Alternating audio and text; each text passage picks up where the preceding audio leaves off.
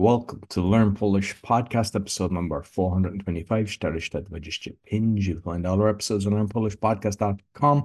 If you're new, go back to the start to build as you go along. You get lessons from CamillaPolonaswitch.com. Find everything about me and my 6 podcasts on bio.link/podcaster. And we'd like to thank our sponsor, DanielPackard.com. He's got a 45-minute video to help you with anxiety that's free, so be sure. Cześć, Camilla.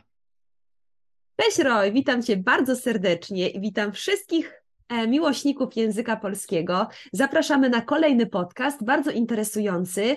Jest to kontynuacja tematu emocji. Myślę, że emocje to bardzo popularny temat i bardzo ważny, ponieważ każda osoba, która uczy się nowego języka, powinna umieć opisać uczucia, tak? Rozumiesz, Roy? Describe feelings, tak? Opisać uczucia. Jak się czujesz? How do you feel? Jak się masz? How are you? I to jest część druga, second part. I oglądamy fotografię. Roy, pierwsza fotografia. Jestem smutna, to jest forma dla kobiety. Jestem smutny, forma dla mężczyzny. Jestem smutna oznacza... I am sad. Feel sad. Tak, no właśnie. Roy, dzisiaj mamy dobry dzień, świeci słońce, mamy dużo energii, dobre śniadanie, mamy dom, więc nie jesteśmy smutni, prawda? Ale są takie momenty, że czujemy się smutni, jesteśmy smutni. I Roy, kiedy ty jesteś smutny? Na przykład, kiedy przyjaciół albo rodzina nie żyje, tak? O, tak, to wtedy naprawdę czujemy się bardzo smutni. Tak, nie żyje, to znaczy... Istnieje, tak?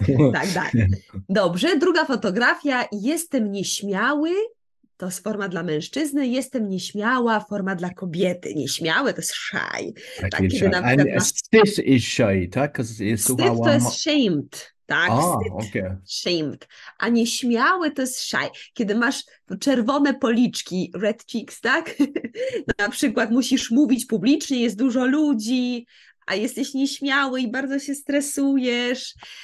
Nieśmiała osoba, myślę, to też osoba, która nie wierzy w siebie, doesn't believe in yourself, tak? Czyli nie wierzę, I don't believe, nie wierzę w moje mocne strony, my strong sides, tak?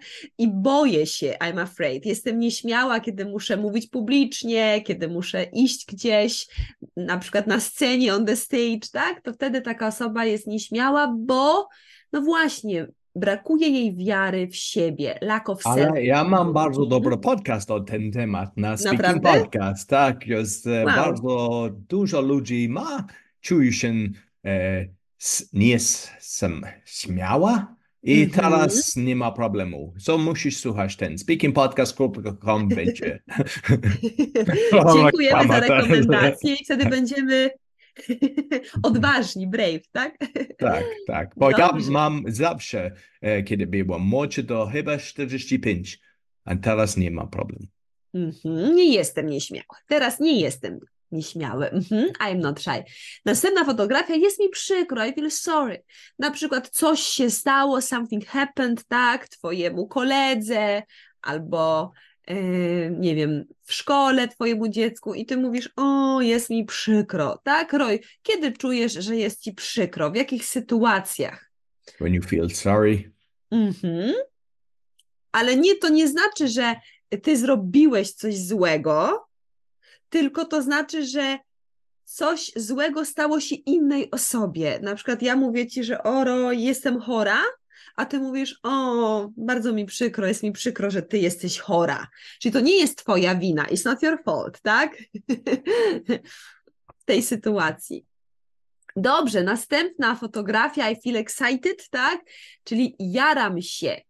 To jest trochę taki slang, ale teraz bardzo popularny. To nie jest oficjalny język, ale bardzo popularny i możemy spotkać właśnie wśród influencerów, albo na Facebooku, albo w codziennej komunikacji, że ludzie używają właśnie tego czasownika jaram się, to znaczy, że coś bardzo lubię, coś jest moją pasją, jestem podekscytowany. Tak, jaram się. Roy, kiedy jarasz się? Kiedy twoje statystyki rosną, tak? No, tak. Albo na przykład dużo ludzi, kiedy idzie na dyskotek, żarą, to będzie prawda. Tak. to wtedy jara się, że spotka nową dziewczynę albo nowego chłopaka, tak? Dobrze. Bardzo często jaram się jest związane jest związane z pracą i z pasją.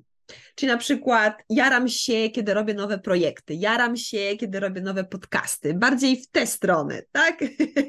W kierunku pasji i pracy. Dobrze, jestem dumny, to znaczy I feel proud, tak? Proud. Można być dumnym z siebie, tak? Jestem dumna z siebie, że na przykład zdałam egzamin, I passed exam. Jestem dumna, że zrobiłam to. Jestem dumna, że na przykład schudłam 2 kilo. I lost 2 kgs, tak? Więc jesteśmy dumni z siebie, ale też Daj dla możemy mnie, być... tak? Ja mam więcej 2 kilo. Jestem dumny, bo I put on weight, przytyłem, tak? Ale też możemy być dumni z innej osoby, na przykład z Na naszego przykład nasz dziecka. syn, tak? Ja jestem Tak, dumny, bo mój syn ma napięć na papier na dobre koniec. oceny, good marks in school, tak? Dobrze, Tak. więc możemy być nie tylko dumni z siebie, ale też z innych osób. Boję się, to jest I'm afraid, boję się egzaminu, boję się dentysty, boję się spiders, pająków. To ogólnie jest I'm afraid, boję się. I Roy, kiedy ty boisz się? Kiedy czujesz, że się boisz?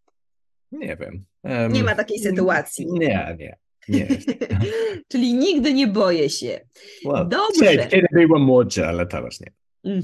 Teraz jestem zmęczona, I am tired, jestem zmęczony. Oczywiście, kiedy mamy dużo obowiązków, a lot of duties, mamy dużo rzeczy do zrobienia, cały dzień jest zajęty, mamy busy day, czyli zajęty dzień, bardzo dużo celów, a lot of purpose, tak? Więc wieczorem możemy powiedzieć, jestem zmęczona albo jestem zmęczony. Roy, czy czujesz się czasami zmęczony, czy twoja bateria Kiedy jest rozmawiam jak z zawsze? urząd, ja jestem zmęczony, bo to nie Z jest miło urzędem, with sytuacja, office. to nie jest miło ludzi, tak, ten czas ja czuję. Czyli jesteś zmęczony, kiedy idziesz do jakiejś instytucji, na przykład Tak, do i musisz urzędu czekać skarbowego, 4 tax godziny, office. tak, Czyli czekasz w kolejce, you wait in dokładnie. queue, i wtedy jesteś zmęczony. No i na końcu jestem chora, jestem chory. Teraz słuchajcie, w Polsce jest nawet -10, -15, a w górach nawet -20 stopni. Jest bardzo zimno. I jest taki sezon, że ludzie często chorują, mają katar, kaszel, jest grypa oczywiście. Na szczęście my jesteśmy zdrowi i możemy spotykać się z wami i rozmawiać po polsku, o języku polskim, więc nie jesteśmy chorzy z Rojem, no ale trzeba znać to słowo, jestem chora, jestem chory. Roj, pamiętasz, kiedy ostatni raz byłeś chory i jak się czułeś wtedy? Chyba ostatnie tygodniu, bardzo małe, Mhm. ale ja myślę, że to było, bo jadłem bardzo dużo ciastko i Bardzo dużo niedobra i cukru. piłem alkohol na Christmas, tak, i dlatego to szybko wymienisz i wszystko z porządku teraz. Dokładnie, cukier, tak, na pewno nie jest to dobre dla nie jest dobry dla naszego systemu immunologicznego i kiedy jemy dużo cukru, tak, węglowodanów, to łatwiej jest nam zachorować. Także dobra dieta, sport, oczywiście ruch, moving, tak, to jest bardzo ważne, żeby być zdrowym. No właśnie, mamy tutaj słowo jestem chora, ale trzeba zrobić jak to się mówi, antonim, nie wiem po angielsku, antonim? Tak, opposition word, tak? Czyli Tak. jestem chora i antonim do chora to jest oczywiście zdrowa, więc zdrowa forma dla kobiety, zdrowy forma dla mężczyzny, więc możemy z uśmiechem powiedzieć jestem zdrowa, Roy, ty jesteś zdrowy. Także to są takie przymiotniki dotyczące emocji, uczuć. Roy, jakbyś miał wybrać kilka albo jedno słowo, jak się dzisiaj czujesz, to co byś powiedział? Jaram się, bo będzie koniec. Jaram się, jaram się. Ja trochę się boję, bo idę do dentysty, także Ja śpię zobaczymy. na dentystę. Ja myślę, że ja jestem tylko jedna osoba, kto śpi na dentystę, tak? I relaksuję się, tak? Tak. To jest medytacja czas dla mnie. No tak, także słuchajcie, napiszcie, jak wy się dzisiaj czujecie, jak się macie. My pozdrawiamy was z Polski. Jest słońce, ale bardzo, bardzo zimno, dużo śniegu. Pozdrawiamy was serdecznie i do usłyszenia. Dziękuję bardzo, Camilla. Dziękuję, Roy. So you get lessons from camillasteenpolonaswitch.com, and you'll find all our episodes on our PolishPodcast.com. We're BitChute, YouTube, and Rumble. Be sure to subscribe. You get all the lessons as they come out. And be sure to give us a thumbs up, 5-star rating, and share with your friends. It really helps. Find everything about me, my 6 podcasts, my podcast coaching on bio.link/podcaster. And we'd like to thank our sponsor, DanielPackard.com. He's helping people with anxiety. He's got a 90% success rate. He only charges people when he gets them sorted. And he's got a 45-minute free video, so you'll find it on DanielPackard.com. Until next week, dziękuję bardzo i do widzenia. Do widzenia.